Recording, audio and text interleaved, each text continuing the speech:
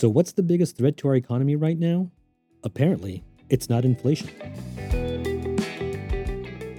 Welcome to the Daily Drill, an NHB Housing Developments podcast. I'm Paul Lopez, Senior Vice President at the National Association of Home Builders, and today is Monday, September 12th.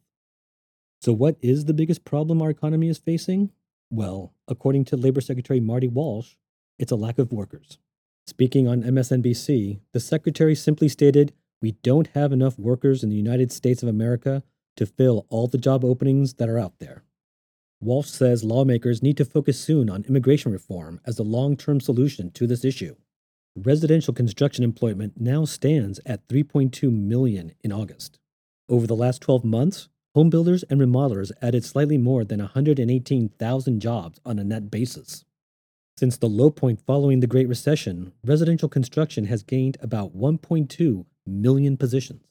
The still low overall unemployment rate means the Federal Reserve will continue to consider raising interest rates as it seeks to lower inflation.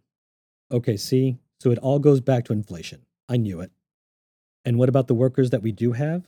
Well, most of them want the flexibility to stay home if they can. But now that summer's over and kids are back in school, the fight to stay remote is getting tougher. According to new data from consulting firm Gartner, 69% of mid to large size employers require employees with jobs that can be done remotely to be at work a set number of days.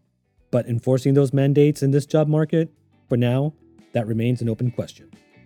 That's it for today. I'll be back tomorrow. I'm Paul Lopez. Thanks for listening.